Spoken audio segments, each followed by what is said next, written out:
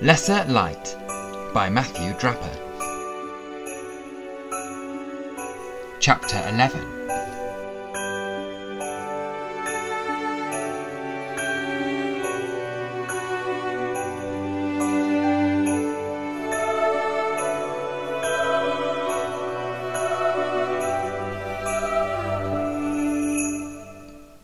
Mossy green grass wound through the cemetery, between trees with wide hips marking the passage of time. Weeds bloomed, faded and grew again year after year along the edge of the path. Lizzie and I made our way in silence. An uneasy peace formed between us after our argument on the way here. Freshly swept gravel crunched gently beneath our feet. We could see a couple of other visitors bringing flowers. We should have stopped for flowers before we got on the tram, I berated myself. Perhaps we can leave a mince pie at least. Some older graves looked neglected, their visitors no longer free to come as often as they would like, or having joined their partners, friends or family years ago.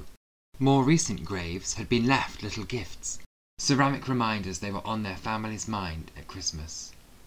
A gaudy, colourful Christmas kitten had been left beside a headstone, its painted paw reaching towards the cold granite.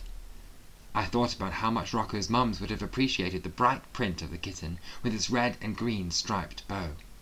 In a few European countries, families and friends visit cemeteries on Christmas Eve with jars of candles. I had never understood why you would tinge the magic of Christmas with the sorrow of loss, but walking in here today, I could sense the spirits holding a vigil over the festive season. Victorians shared ghost stories at Christmas around the fire.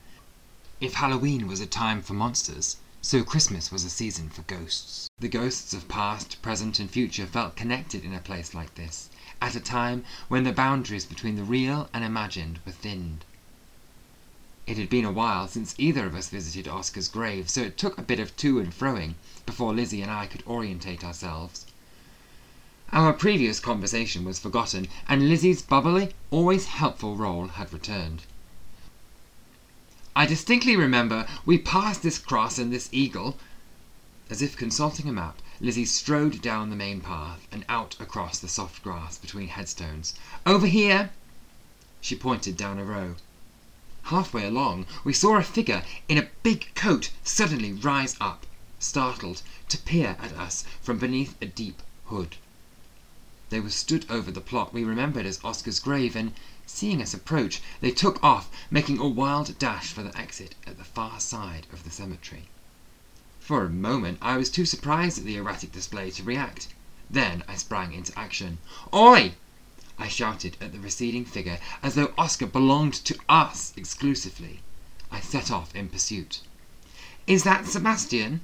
I heard Lizzie shout the question as I zipped after the person in black who zigzagged through the graveyard, like Pac-Man, chasing coloured dots, dipping left and right through the grave markers as I made chase.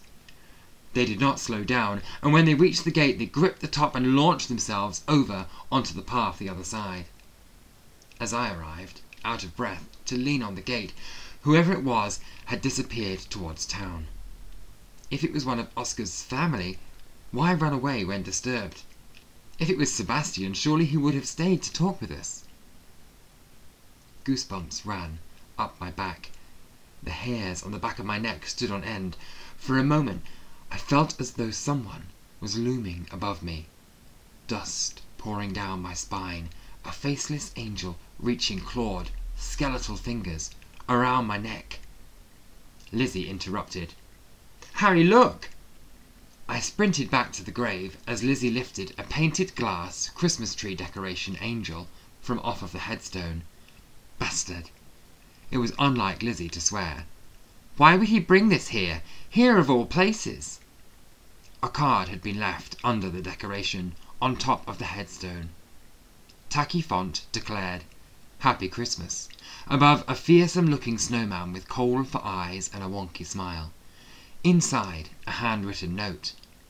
"Oscar, please, please can we end it this year?"